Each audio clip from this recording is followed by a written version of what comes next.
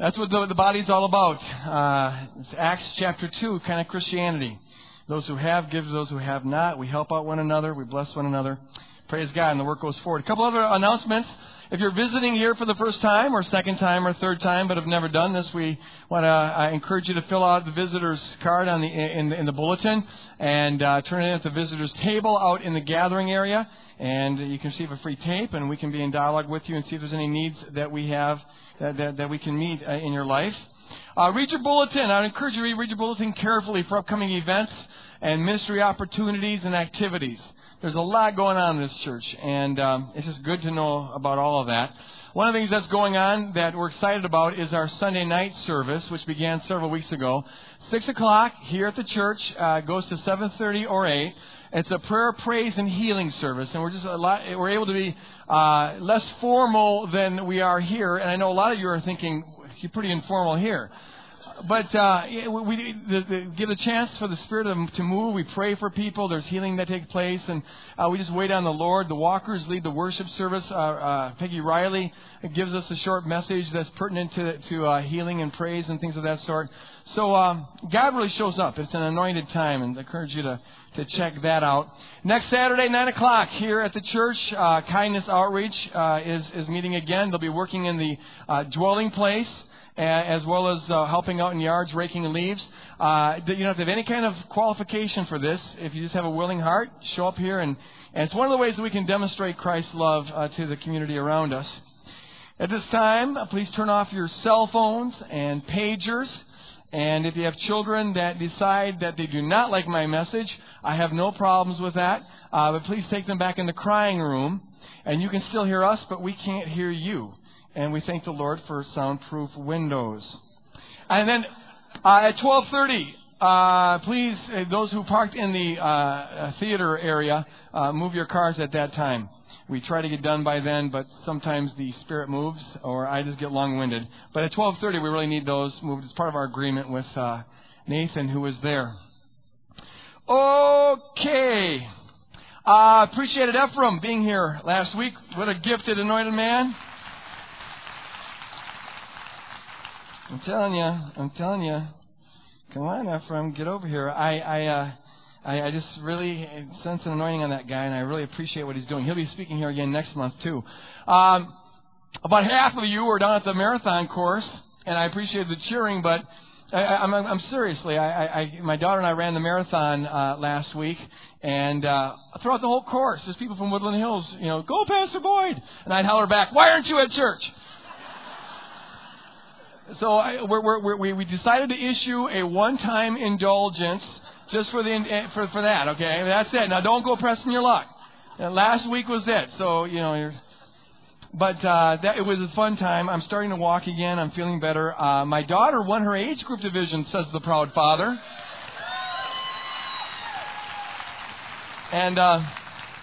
And by God's grace, and it was all God's grace, I was able to hang with her the whole way. It was a real good bonding experience. That was, to me, the whole goal of the whole thing. So appreciated the encouragement on that. It's good to be back. And finally, no, I have not joined the military. This is just the haircut she gave me, all right? So it wasn't intentional. I don't want anyone else to call me Sergeant Boyd. It's just, sir, yes, sir. I want to encourage you, we're living in a crazy time right now. This is a little bit wild right now. The country's at war. And people are freaking out. And they're getting, just kind of stressed out. I listened to Nightline the other night, and a lady who handles 911 calls was talking about some of the calls that they're getting. They're getting an unprecedented number of calls. But people are just kind of freaking over this anthrax thing. And it is bad. I mean, we've got 9 cases now. It's just like really going bad. But someone called in because they saw a mysterious pill on the floor of a grocery store. It turns out someone dropped an aspirin, but they call the police. It's crazy stuff. U-Hauls are getting, someone sees a U-Haul, that looks suspicious. So they call the police on that. Someone called the police because some Middle Eastern people bought some blankets at their store. And that looks suspicious to this clerk. Well, it is winter time, and people do buy blankets. But he calls the police on that. We need to be praying for people of Middle Eastern descent here in this country, because this cannot be easy. You know, we got a kind of a weird paranoia going on here. It's like what happened with the Japanese during the Second World War, and we really need to be embracing them and praying for them. But you know what? What I just want to say, this isn't my message. This is just a little free commercial. He shall give him perfect peace to those whose eyes are stayed on him. Amen. Perfect peace, complete peace, unprecedented peace. Just keep your eyes fixed on the Lord. Jesus said, not as the world gives do I give peace to you, my peace I give to you. And there's available to the believer just a peace that passes understanding. And even though things around us are a little bit tense and maybe they're going to get worse, we can here walk with a peace that passes understanding. That can be a testimony to the reality of Jesus Christ. And I encourage you to anchor in on that. It's also just a time right now, you know, Bible sales have doubled in the last 3 weeks. In local bookstores. And people are beginning to think about religious stuff now. God's stuff. This is a great time to be looking for opportunities to share Christ to people. More so than otherwise. We're talking about the church. We're talking about the vision of the church. And the way we're talking about that is by confronting various myths that people have about the church. And so this morning I want to continue this series by talking about myth number 5. The fifth misconception that people have about the church is that it's for the weak-minded or the simple-minded. Church is for the simple-minded. The conception is out there all over the place. And I want to talk, this is what I'm personally very invested in. It means a lot to me because this is one aspect of Christian PR that I really am grieved by. We do have that.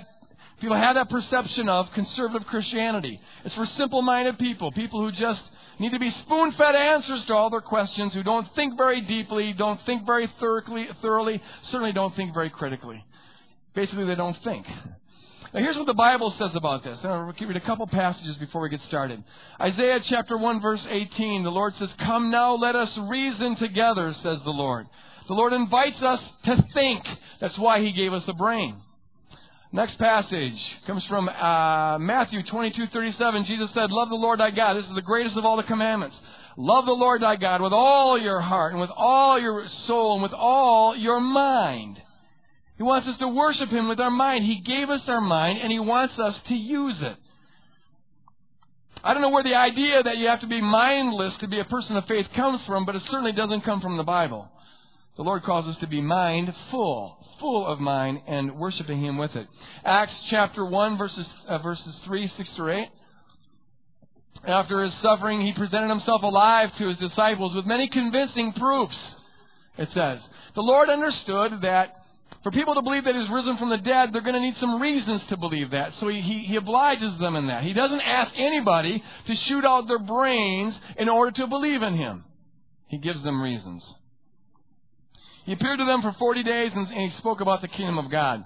When they had come together, they asked Him, "Lord, is this the time when you will restore the kingdom of Israel?" They think that Jesus, still at this point, they're thinking of Jesus as a military Messiah who's going to kick some Roman behind and make Israel a sovereign state. They just have not got it yet. They've got a lot of questions. Jesus says this. He replied, "It's not for you to know the times or periods that the Father has set by His own authority. But you will receive power when the Holy Spirit comes upon you." Now look at this. Jesus gives people reason enough to believe that He's Lord. But He doesn't answer all their questions. In fact, at this point, the disciples have a lot of questions. They don't know what to expect in the future. They're still thinking Israel is going to become a politically sovereign state. He tells them about the Holy Spirit coming upon them, but they don't know what that's going to look like. He doesn't tell them anything about church growth, doesn't tell them anything about church conflict. They're going to have a lot of questions going on, but one thing they do know is that Jesus Christ is Lord. Praise God. And the Holy Spirit will empower them. I need about 20 people over on this side of the room to be praying for me during this message and then during the worship service that the full anointing will come down. Raise your hands if you'll be intercessors for me. Thank you. In the middle here, I need about 10, 20 people to be intercessors for me. Thank you. Over here, 10, 15, 20 people. Come on. This is the carnal side of the room, obviously, today. Come on. A couple more. I need a couple more. Really. I need some intercessors. Okay, good. Okay, thank you. Just be covering this whole thing with prayer and also during the worship service, asking for God's full anointing to come down. We really need the presence of God. Otherwise, this is a human thing, and it's really kind of a waste of time. We need the full presence of God. You don't need a Greg encounter, and you don't need a music encounter. What we all need is a Jesus encounter. And that gets released through prayer. So let's pray. Father, I ask that your Spirit would flood this place right here and right now, in Jesus' name. Your full Shekinah glory, in all of your glory, in all of your joy, in all of your power. Take my sometimes stammering and overly fast words and make them your word, I pray, God, and make them powerful and effective to build a kingdom in our minds and hearts. And Lord God, the music that's going to be following, God, I pray that you draw our hearts fully into worship, to make music more than just music, to make it a vehicle of praise. But we need your presence here, Lord. I pray, God, especially for any who don't know you here this morning, I pray that this morning would be their morning to change their eternal destiny and come into a saving relationship with you. Be glorified, we pray, in Jesus' name. And all God's people said, Amen. A lot of you will remember about a year ago, I think it was, that a certain politician gave an interview in Playboy magazine, that just bastion of political insight, and gave an interview in which he said, and God bless Jesse. I love Jesse. Pray for Jesse. We're supposed to pray for our leaders. I kind of like his personality. I don't know what he is as a politician, but anyways, he said this. One of the less insightful things he said was, religion, organized religion, is a crutch for weak-minded people. Really? It's a crutch for weak-minded people. And that, of course, caused a little bit of a stirring in the Christian community. If it was just Jesse, it'd be kind of amusing, it'd be kind of funny. But unfortunately, this is not just a Jesse opinion. In fact, I think it kind of represents what a lot of people in our culture think. People who can't have their own religious thing or who can't handle reality, who just can't face up to the facts of what life's about. They need a crutch. And that's what faith really is. That's what church really is. That's what Christianity really is. My dad, when he was an agnostic before he became a believer, this was his opinion. A lot of you have read Letters from a Skeptic, and it's the view of born-again types that he expresses in Letters from a Skeptic. You born-again types, you just don't think very deeply. You don't think very critically. You don't think through issues. It's one of the reasons why he was so concerned for me when I became a Christian at the age of 17. He really was convinced. He didn't care what I believed, but he thought that his born-again types just don't have much of a mind. They're just not very bright. They're not the brightest bulbs on the block. And if you start hanging around with them, surely your brain's going to turn to mush. And he was hoping that I'd become a doctor or something where I'd use my brain. And so he's like saying, he would argue, trying to get me out of this cult, as he saw it, saying, Greg, come on, you're smarter than this. You're brighter than this. You don't need this irrational crutch. This is a quote he said. It sounded almost like Jesse Ventura. You don't need this irrational crutch for simple-minded people. Irrational crutch for simple-minded people. And that's a conception that's really out there about born-again Christians, conservative evangelical Christians. And to a certain degree, I have to say that it's not totally without ground. It's based on something. Because a lot of times, churches sometimes make being mindless into a virtue. I'm sort of proud of the fact that they never think about anything very deeply. I just believe it. God said it, I believe it, and that settles it for me. Hallelujah. The church I was saved in was like this. I got saved when I was 17 and had a great experience with the Lord, and that sustained me for about a year. But before long, I began to think about kind of the stuff I was believing. I went to the University of Minnesota and took a course in the Bible as literature and took a course in evolutionary biology and took a bunch of courses in philosophy. I was a philosophy major. And my head got all screwed up. I mean, I was really spinning there for a while. At one point, I went to my pastor. I wrote down all of my questions and all my problems. I had a big chart. This is the kind of stuff I do. I had this giant chart with all the problems I found in the Bible, all the discrepancies I found in the Bible. And I really, my head was spinning, and my heart wanted to believe that it's all true. I really did. But my mind was just all confused. And I went to my pastor and said, what are we going to do about this? And I just showed him one after the other, about 2 hours worth of this, showing him the various problems and questions that I had. And when I was all said, and when it was all done, he looked at me and he says, well, Greg, one thing I know, and that's that whenever anyone questions the Word of God, it's because they're running away from something. What are you running away from? Have you got moral sin in your life? And I was like, actually I'm having a pretty good week on that account, but that's not the issue here. What do you do with this? You've got this problem too. This just isn't my problem. And he says, well, as for me, I'm just going to continue to believe the Word. I can't explain all the questions, but I'm going to continue to believe the Word. And I said, well, that's like an ostrich just sticking your head in the ground, pretending the world's not there. And the next Sunday, he preached a sermon on the virtue of being an ostrich. I'm not kidding. It's like, and I hightailed it out of there for about a year. It's like, you know what? I'm done with this. I want to believe. I wish my experience was true, but these people just don't deal with reality. They're not thinking about stuff. Now, what grieves me is this: nowhere does the Bible ever recommend that kind of mindlessness. In fact, as the verses we just showed a little bit ago show, God actually encourages us to use our mind. It's not that you have to put your mind on hold to become a believer. You've got to use your mind, and God invites you to use your mind to become a believer. I want to take a biblical perspective on faith and blow apart this myth that faith is an irrational crutch for simple-minded people. And I'm going to break it down in like 3 segments and just take a biblical perspective on this. First of all, let's look at the idea that faith is a crutch. Faith is a crutch. It's what people got to lean on when they can't walk on their own. You just need to believe there's a pie in the sky when you die by and by. And that will make death a little easier to accept. And it'll make the hardships of life a little easier to accept, And it's just a crutch that weak people have got to lean on. That's what faith is. Let me say a couple of things about it. Number one, the interesting thing about faith is that everybody has it. Everybody has faith. It's not a question of whether you're going to have faith or not. It's a question of where your faith is going to be directed. Not just on big religious things either, but on little things. You go to get on an airplane.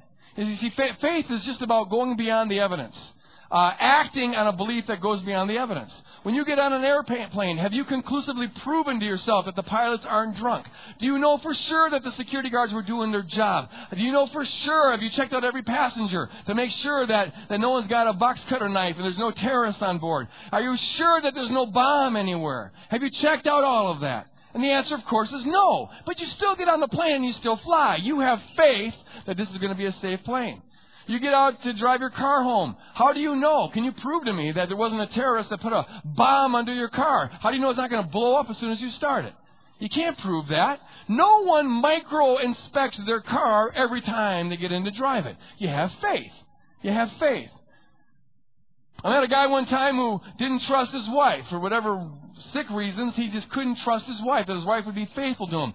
And so he had to monitor her behavior day and night. He needed conclusive proof all the time that she wasn't cheating on him. I had got a friend to follow her around at one point to make sure that, she was exactly where she said she was going to be. And in the end, it blew apart the marriage, because this is what you call paranoia. This is kind of a sickness, because this guy wouldn't have any faith. He needed evidence all the time that his faith was going to be trustworthy.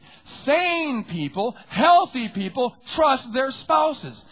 You have faith, but you can't prove, even this guy couldn't prove, that his spouse is going to be faithful all the time. Everyone goes beyond the evidence, and everybody has faith. You'd be paralyzed. You couldn't act on anything if you didn't have faith in something. But also on the big questions of life. Atheists have a lot of faith. They have a lot of faith. You don't know that there is no God. You can't prove that there is no God. And you are wagering everything in your life, and if we're right, your eternity on the hope that there is no God. You're hoping that life turns out to be as meaningless and as empty as you believe it is. That's your best case scenario. But you can't prove that. That's an act of faith. And people who refuse to believe that Jesus Christ is Lord, that's an act of faith. You're believing it's just a mere man, or you're having faith that it's just a legend. But that is going beyond the evidence. You're wagering everything on the hope that is so. Everybody has faith. It's not a question of whether you're going to have faith or not. It's a question of what kind of faith you're going to have, who you're going to put your faith in. Now, people think that it's the Christian faith that has a crutch because it makes life meaningful and it gives people peace and it gives people joy, so it must be a crutch. And I want to turn the tables on this. I want to talk for a moment to non-believers here. I would argue that it's not the Christian faith that is a crutch. I would argue that it's those who refuse to accept the Christian faith that are relying on a crutch. Come on, you won't tangle with me? You want yourself? Okay. Watch it, I'm a military sergeant. No, think here for a second, okay? I don't mean to be insulting or anything, but just think for a second here. See, one could just as easily argue it this way. You think we have a crutch because we submit our life to Jesus Christ? I think you got control issues because you won't. You're trying to hang on to some control in your life. You got a need. You need the crutch. The illusion that you're independent, but you're not. You need the crutch that somehow you're Lord of your own destiny, but you're not. It's the most obvious thing in the world. You didn't create yourself. You can't add 1 cubit to your stature by worrying about it. You're not in control of most things about your life. You want to believe that you're independent. You want to believe that you're self-created. You want to believe that you're Lord of your own life. But as a matter of fact, I would argue that's a crutch. You got control issues. You need to let go of that. Paul Vitz, he's a well-known therapist. He teaches at New York State University, head of the psychiatric department. He wrote this book that is so interesting on this account. It's called The Faith of the Fatherless, The Psychology of Atheism. It's an incredibly interesting psychoanalytic investigation of some of the famous atheists of the 19th and the 20th century. Friedrich Nietzsche, for example, and Sigmund Freud, and Feuerbach, and others. These famous atheists. And what he finds is this. They all had bad relationships with their fathers. They all had major father's issues. They never got out of the sort of adolescent stage where you got to reject your parents a little bit in order to assert your own identity. These are people, his theory was this. Believing in God is natural. But for some people who get locked into they have unresolved father issues, they need to keep on trying to pretend that there is no father, that they're lords of their own life, and that there's no one to whom that they're accounted for. I want to submit to you that that's a crutch. It's a crutch. In fact, I would go further and say this. I want to call upon all who are not believers in Jesus Christ here this morning to really consider the possibility of throwing away that crutch. You don't need it. You don't need to hang on to the control issues in your life. Throw away your crutch. Consider the possibility that there is, in fact, a God. Throw away your crutch and consider the possibility that, in fact, you are created by a moral being and you're going to answer to Him someday. Throw away the crutch and consider the possibility that life goes on forever and ever, and it goes on forever either with God or without God. Face reality there. I want you to throw away your crutch and consider the possibility. Face up to reality that God maybe isn't anything like your earthly father or anything like your earthly mother. He's the Lord God of the universe. He's loving. He's gracious. He loved you enough to send His Son to die for you, and if you believe in Him, He'll give you everlasting life. Throw away your crutch and consider the possibility. Consider the evidence. Come, let us reason, says the Lord. And people think that, because it gives you, joy and meaning and peace, then it must be a crutch. And no wonder people believe in it. It gives you joy, peace, and meaning. But now, stop. Let's think here. Turn on the brain cells. You'd only think that if you first had faith that life is meaningless, there is no peace and there is no joy. See, you believe that, so anyone who does have love, joy, and peace must be using it as a crutch. But what if, in fact, you're wrong about this one and they're right? In fact, consider this. I would argue that it is true that when you have a relationship with Jesus Christ, it does make your life meaningful. It does give you joy. It does give you peace. But far from that being an argument against the truthfulness of the Christian faith, I would argue that it is evidence for the truth of the Christian faith, because what it means is this: you were made for this. This fills the longing in your soul. You're thirsty, and that proves there's such a thing as water. You get hungry, and it proves there's such a thing as food. You need air, and you know what? Thankfully, there's such a thing as air. Well, there is a gnawing in the core of your soul, and you know it. That the world can't fill, all the money in the world can't fill, the nicest houses in the world can't fill, and any relationship in the world can't fill. And that proves that there's a being, a God who created you in order that He might fill it. And open up to Him here today and accept Him as Lord of your life. And find that joy and find that peace and find that meaning. Faith is not a crutch. I think the rejection of it is a crutch. The second thing I want to deal with is this. Faith is not irrational. It's not a crutch, and it's certainly not an irrational crutch. What I mean by that is this. People think that faith is just groundless. It's just something you just sort of choose to believe. Our culture's full of this. There's a newscast person I heard this week, and she was talking about the Arab Christian thing, and she said this. Well, faith is a deeply personal thing. And it's not therefore the kind of thing that you can talk about whether it's true or not. You can't discuss it, let alone argue it in public. It's a deeply personal thing. And see, what she was believing, and it's widespread in our culture, is that you just sort of choose to believe. It's like what kind of flavor ice cream do you like? What kind of clothes do you like? What kind of music do you like? It's all subjective. You can't give a foundation for it. There is no foundation for it. So whether you believe in Jesus, or whether you believe in Allah, or whether you believe in Buddha, or whether you believe that a toad will become a prince or something, it doesn't matter. It's all subjective. Everyone can just believe whatever they want to believe, and there's no basis to it. Now what's amazing is that the Bible never assumes that view of faith. The Bible always presupposes, we saw a couple of the passages here, that people need a basis to believe something. We always act on the basis of evidence. You get into planes because there's good evidence that usually they fly very well. You get into cars because usually there's evidence that usually they don't blow up. You trust your spouse because there's evidence that usually spouses are faithful. We do everything on the basis of evidence. Right now we're doing this anthrax thing, and people are always cautioning, don't rush to conclusions. Let's look at the evidence here. Does it lead to the terrorism thing, or is it a criminal investigation thing, or how much of it is hoax? Everyone pays attention to evidence. But somehow when it comes to the Christian faith, or faith in general, it's like all of a sudden you're just supposed to go on a basis of a whim in your heart. People don't operate that way. That's not how we're wired. God gives us every reason to believe. He gives us good reasons to base our faith in Jesus Christ. He doesn't ask us just to take a blind leap of faith into the dark, into no man's land. Yes, it involves faith, but it's not faith against the evidence. It goes beyond the evidence, but it's not against the evidence. Here's just a little tiny, minuscule, weeny little snippet of the kind of things that the Lord gives us as a basis for believing that, in fact, Jesus Christ is Lord. For one thing, He gives us fulfilled prophecies. You look at the Bible. There are prophecies about the coming Messiah, and Jesus Christ fulfills them. One of them is in Isaiah 53, where it talks about the suffering servant. It's 800 years before Jesus exists. It describes Jesus in remarkable detail, to the point where it says that He'll be killed with criminals, but buried with the rich. What's the probability of that happening? It's very, very small. Especially the probability of it happening 800 years from the time you predicted is very, very small. One of the ways you know Jesus Christ is the Son of God is the way He fulfills prophecy. The other thing the Lord does is He does miracles to substantiate His claim. He walks around saying, I'm the Son of God, I have this relation with the Father, you believe on me and you can be saved. If you see me, you see the Father, whatever. But He doesn't just say, hey, believe it because I said so. He does miracles to demonstrate the truthfulness of His claim. Not only that, but He rises from the dead. They put Him in the grave, and 3 days later He arises and appears to people for 40 days after that, showing them many convincing proofs. His resurrection from the dead is the basis for believing that He, in fact, is the Son of God. You also have the transformation of the disciples. He now takes residence inside of His disciples, and their lives are turned upside down. They go from being this pack of wimpy cowards to these bold disciples who are willing to lay down their life for their faith. What explains that transformation of Jesus Christ is not real.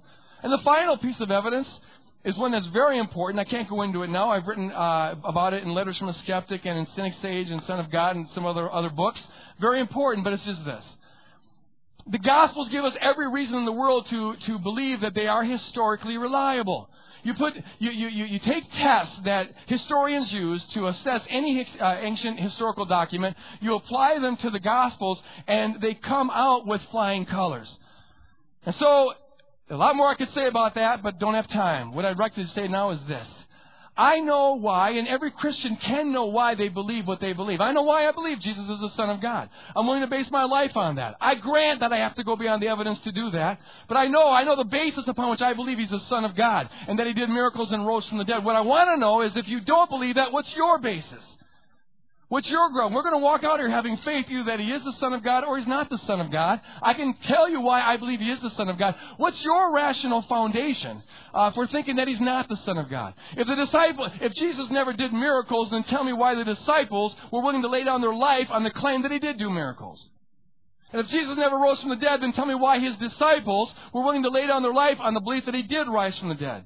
And explain to me the probability of the Isaiah prophecy and other such prophecies coming true. And explain to me the transformation of the early church. And explain to me the reliability of the Gospels. I know why I believe Jesus is Lord. Do you know why you don't? Because it's a very important decision. Come, let us reason, says the Lord, and consider it. But I'm not even getting warmed up yet, because you see, the foundation goes way beyond historical evidence. It's just this. You can confirm or disprove faith by what happens afterwards. You get on a plane, and if it flies well, that means your faith was well grounded. If it doesn't, it means your faith was misplaced. You get in the car, and it drives safely, it means that your faith that the car was going to go well, it was well placed. If it blows up, bad bet that day, I guess. If your spouse is faithful, your faith is well placed. If he's not, then that means the faith was misplaced. You see, you can tell, you can confirm or disprove the nature of faith by what happens afterwards. And what I want to say to you this morning is this, and there's a lot of people who would testify for this. Jesus is a plane you can get on and you're going to get someplace. Jesus is a car you can drive, and he's a Mercedes. He's not going to blow up on you. Jesus is a spouse that's going to remain faithful to you. Try Jesus on for size. Get into this plane, drive this car, and marry this spouse, and you're going to find that something significantly changes. It works. And that's one of the verifications of faith. It's hard to tell me that Jesus isn't real, because, you see, this isn't just a historical hypothesis for me. He's living in me. I've been taken over by this alien force, and his name is Jesus, and there's a reality there. I get up in the morning. Don't tell me he's not real. I talked to him this morning, and I'm telling you how that was a very real conversation. And you walk with a very real power in your life, amen? A very real presence in your life. It's hard to tell me that Jesus Christ isn't real. You should see what he's done in my life. I'm not perfect, but you should have seen how I was before, amen? And that's testimony to the glory of God. It's hard to tell me that Jesus Christ isn't real. I have seen him reach down and take people in the valley and put them up on the mountaintop. Don't tell me he's not real. I've seen him. He heals people's minds. He's healed people's bodies. He heals people's spirit. It's hard to tell me he's not real. I've seen him take people in despair, and he gives them hope. And he takes people who are depressed, and he gives them joy. And he takes people who are weak, and he makes them strong. And he takes people who are struggling, and he makes them more than conquerors, praise God. He takes people who are anxious, and he gives them peace. He takes people who are loveless, and he fills them with love. He takes people who are apathetic, and he makes them passionate. It's hard to tell me that Jesus isn't real. I'm here to tell you this morning he is real. His presence is real. His power is real. Praise God. He takes people who are, I could go on here. I've seen him make racists into reconcilers and sinners into saints, Praise God. He's the Lord. He's real. He's the Savior. He's real. He's the Creator. He's real. He's the Sanctifier. He's real, praise God. He's not just a historical hypothesis. God gives us reason to believe on him on that basis alone. But I'm telling you, when you enter into this reality, it stops just being a historical theory. It starts being a present reality that can change your life. Will you this morning consider? Face up to reality. The reality of Jesus Christ. This thing is solid. It's about as solid as anything in life ever gets, praise God. This is not based on an irrational crutch, a whim, someone's subjective impression. It's solid from top to bottom, praise God. And you stand on solid ground. He's a rock, he's a foundation, an edifice that will not be moved. I don't care what else in life is moved. This rock stays eternally the same, praise God. You can plant your feet on it, you can count on it. You can cash in on this one. Accept him as Lord of your life here this morning, praise God. Final thing I got to talk about is this. Christianity, the myth is that Christianity is for the simple-minded. Now, the Christianity is, and faith is for the simple-minded. Because Christianity is for everybody. The Lord never asks anybody their IQ level before he decides whether to save them or not. Praise God. It's across the board. So this is not a message against being simple-minded. If you're simple-minded, we love you. God loves you. Praise God. I'm just saying this. That Christianity and the Lord do not require you to be simple-minded. In fact, it moves us to be as beyond that as is possible for us. On this one in particular, I have to say that the non-believing world has more of a point. My experience with conservative contemporary Christians wasn't always the case throughout history, but there's something about, especially American Christians, where we like everything like a fast food chain. We want things simple, we want them packaged, we want them black, we want them white, we want them just, no ambiguity, just feed us the answer, don't make us work for it. We don't want to have to think about these things. Just tell us if it's right or wrong, all right? Just tell us what to believe. Will you just spoon feed me with this? And see, so the outside world looks at that and goes, oh, simple-minded people. And if I'm going to become a Christian, that means I got to accept that kind of mindset. But see, the Bible doesn't recommend that kind of thinking at all.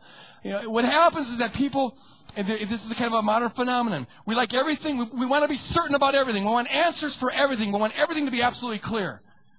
And when you have that kind of theology, what happens is that you have what I call a house of cards theology. Everything depends on everything else, and you got this nice little box, and everything, you know exactly what you believe, everything from the deity of Jesus Christ to the interpretation of Genesis to the interpretation of the book of Revelation. Everything's right in order. Now, when a person has that mindset, see, one thing it does is it makes them pretty intolerant of other people. Because someone who's intelligent or godly comes along and says, I disagree with that part of your theology. Well, now that calls into question everything. You remove this card and the whole thing falls down. And so these people, what often happens is people who have this kind of mindset where everything's just got to be absolutely certain to them, they have to, in their minds, convince themselves that you're either not intelligent or you're not godly, and maybe you're both. So they'll spend a good amount of time doing that. People who have this kind of mindset often get more life from their theology about God than they get from God. That's one of the reasons why they can spend a lot of time making sure that everybody who's in our circle, in our club, believes exactly the same thing. It's all important. It's a house of cards theology. And it makes you very, very vulnerable in the modern world, which happens, by the way, to be quite ambiguous on a lot of accounts. A person who has this kind of theology, if anything gets rocked, their whole theology might get rocked. I've known people who have lost their faith because they came to the conclusion that the earth wasn't created in 6 literal days 10,000 years ago. And I don't know how old the earth is and how literal the days in Genesis are, and frankly, I really don't care. I don't lose sleep on that one. The only thing I worry about is if you think that that's absolutely central to the point where if you change your opinion on that, you're not wondering whether the virgin birth is true and whether Jesus Christ is Lord or not. See, it makes you very vulnerable. House of cards theology. Remove one part and the whole thing falls to the ground. I've known people who have gotten their theology rocked because they came to the conclusion that their pre-mid or pre-trib, whatever the terms they use, pre-tribulation rapture theology wasn't the one that the church has usually held throughout history. It's like, then how do I know I haven't been fed a whole scheme of lies? It all might be false. I lost my faith because of some Bible discrepancies. House of cards theology. If there's one little thing in the Bible, a discrepancy that I can't explain away, well, maybe the Bible's a book of lies. Maybe it's not really God's Word. You throw the whole thing out. And see, what grieves me is that there's nothing in the Bible that suggests that this is how faith is to be done. Faith isn't about an absence of questions. Faith is very compatible with a lot of questions. The Bible is not an answer book manual that just writes out a little prescription answer for every question we might have. You read the Bible and it's a narrative about people who are learning how to walk with God. And you know what you find? They've got a lot of questions. Questions all over the place. Moses has got a ton of questions. Lord, what are you doing? Lord, what are you up to? Lord, who are you? What's going on here? I'm getting a little confused here. You got Job. His whole life was a question, the poor guy. He is just, racking his brain about things, and God never does answer his question. God shows up at the end of the book and basically tells him why he's always going to have the question. Thanks a lot. Not quite what I was looking for. Could you give me the manual on this one, A lot of questions that people have. Abraham, the father of the faithful, his whole life was spent as a question. God gives him a promise, and he spends a lot of time asking God about when it's going to happen, how it's going to happen, what it's going to look like. In fact, if you read Hebrews chapter 11 about all the heroes of faith, most of them were people who died with questions on their brain. It's got to be okay for the people of God to have a lot of questions. Christianity is not about getting together a club of know-it-alls who have got answers for every particular thing that people might have. There's a lot of questions and a lot of room for differences of opinion on those questions. I've got a lot of questions. The older I get, the more I read, the more I study, the more questions I have. Now, don't worry. I also find that the more solid I get on the central things. But the more questions I have about the peripheral things, and the less I care about it. You know? A lot of questions. I don't know about you, but people have a lot of questions about what is original sin, and what does it mean for us to be fallen in Adam? What does it mean for us to be saved in Christ? And what is predestined and what's not predestined? There's a good one. What's foreknown and what's not foreknown? Is everything foreknown? You know, people have a lot of different opinions about that. I got the right opinion, but a few people don't agree with me. You know, what are you going to do? I don't care. I mean, there's room for ambiguity on this. There's room for disagreement on this. You know, how do you interpret this passage? How do you interpret that passage? Is this literal? Is that literal? What about the whale? And what about the book of Revelation? And are you a pre-trib, mid-trib, post-trib, pre-mill, mid-mill, post-mill, windmill, out-mill, whatever? You know, all these questions. And the more I look at that, the more, frankly, it becomes a little bit ambiguous. A lot of theological questions, a lot of ethical questions, legitimate ethical questions. All this genetic research that's going on now. You got a lot of good stuff that's coming as a result of that. And maybe some of you have benefited from some of the research that's done there. But there's also a lot of scary stuff that's being done. Well, what should the Christian stance on that be? What about the genetic, the recent evidence that a lot of our behavior is genetically influenced, if not genetically determined, sociologically influenced? What do you do with the awareness that some people's orientation and very sin propensities are genetically influenced? How do you integrate that with a theology of compassion? A lot of questions you have. A lot of practical questions. When exactly should you stay, fight in the marriage? When should you get out of the marriage? What if there's abuse going on? When you can get remarried? A lot of marriage questions, a lot of kid questions, a lot of relationship questions, a lot of questions. And you know what? It's always been that way, and I suspect until the Lord comes back, it always will be that way. And so we got to get okay with it being that way. You don't need to have answers to every single question in the world. The church is not meant to be a place where you spoon-feed people pat answers and cliches to every possible question they have. The Bible's not an answer book manual. It'd be nice. Lord, give us the manual on gene research. Give us the manual on eschatology. Give us the manual on original sin or what have you. But the Bible's not an answer book manual. If God wanted to give us that, He could have given us that. And the fact that He didn't give us that maybe means that He didn't want to give us that. Which means that maybe there's a purpose to the questions themselves. When you have questions, it makes you humble. When you realize what you don't know, it takes away your cockiness about what you do know. You see, and that's a very important thing to have. When you have a lot of questions, even if you can have opinion about stuff, but when you have questions, you begin to respect people's space to differ from you. You see, I can be very convinced about one particular view, but I'm not going to blast you for disagreeing with me on this, because I understand that you can read the evidence in different ways. It makes you humble, and it makes you more tolerant and even loving of other people who maybe disagree with you. And see, the body of Christ is not meant to be all homogeneous. Homogeny is not God's goal. Unity amidst differences is God's goal. And one of the ways people differ is that they think different, and they have different kinds of questions and different kinds of answers to those questions. God could have given us a manual if He wanted to, but He didn't. And so the result is there's a lot of questions, and some of them can be tough. But you know what? Amidst all the questions, sometimes the confusions, the things we might wrestle with, I haven't got it all figured out just yet. I think it's fun to try to figure it out. I think it's fun to wrestle with it. I think it's fun to debate it. It's also necessary to put it in perspective, given the mission of the church, because there isn't a sinner out there who's not saved who really cares how we answer those questions. What they need is Jesus Christ. Let's keep it in perspective. But with a perspective, there's a lot of questions and confusion. But it is enough, is it not? It's enough to know a few things for certain. It's enough for me to know that Jesus Christ is Lord. That's what He told His disciples. I'll give you proof about that one. I'm not going to give you the church growth manual. I'm not going to tell you how to iron out all the Jewish-Christian relationships. I'm not going to give you all the info you might like about that. You're going to have to do some thinking on your own. I'll give you this much. I'll give you reasons to believe that I am Lord. It's enough to know amidst the confusion of life and the ambiguities of life that Jesus Christ is Lord, the Son of God and Savior of the world. Amen? It's enough for me to know that He died for me and that my sins can be forgiven by trusting in Him. It's enough for me to know that He's in the process of transforming me, praise God, changing me from the inside out. I'm confused about a lot of things in life, but I know that for sure. He's changing me from the inside out.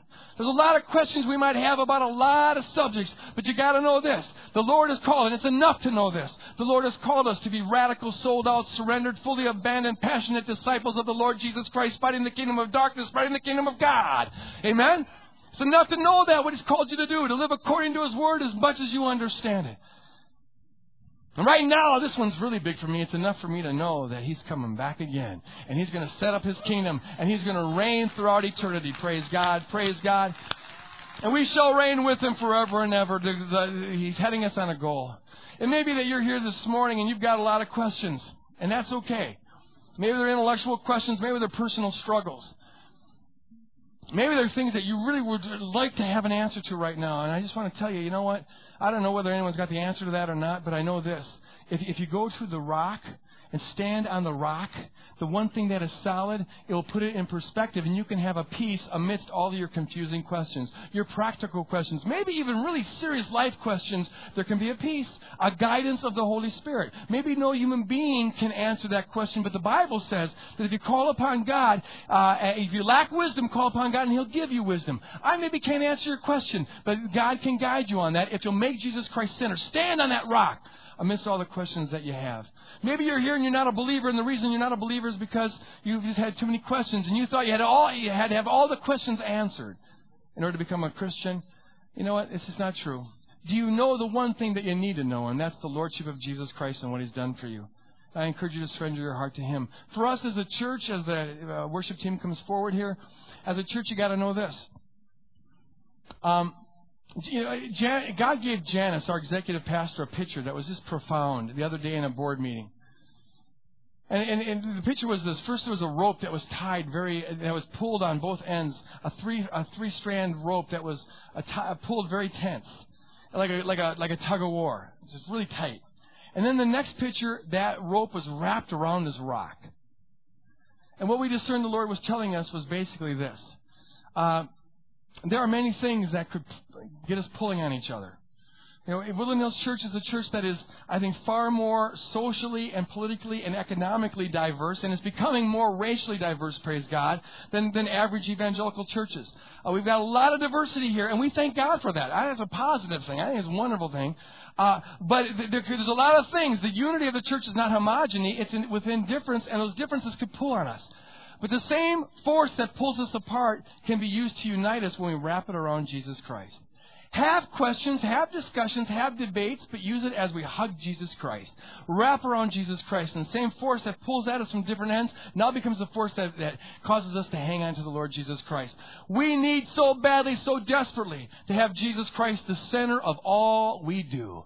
We come together to raise up Him, amen? To celebrate Him, to lift Him up. He's the center, the beginning, the middle, the end of all that we're about. Many things could divide us, but Jesus Christ unites us, praise God. Whether it's a personal issue you're settling with or a relational thing or whatever, I encourage us this morning to stand on that rock, to know the rock, to base everything upon that rock. We go to the rock. Hallelujah. When the ushers come forward, we're going to go into a time of worship now. And I want to encourage you, I really want to encourage you, in the back, in the middle, up front, to invest everything that you are into worshiping the Lord. Really sell out. Be abandoned. Forget what anyone's going to think about you and focus on the Lord Jesus Christ. There's such a joy and a freedom that comes when you just make yourself open and exalt Jesus Christ. Now you give God a chance to work in your life. We'll begin our worship time with taking up an offering. That's an act of worship. Praise God. It's an opportunity. It is a privilege.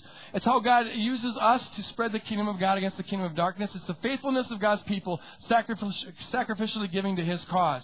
During the first song, please stay seated until Greg tells us to stand up. Now, it's going to be hard because it's a really, really good song. But we also find we lose buckets when we stand up. So please stay seated. It's going to take discipline. But do it. It'll just be for 5 minutes, and then we can stand up. Praise God. Father, as we go to you, I pray that your Spirit would now just be poured out in a powerful way. Be lifted up and glorified in our midst. In Jesus' name, amen.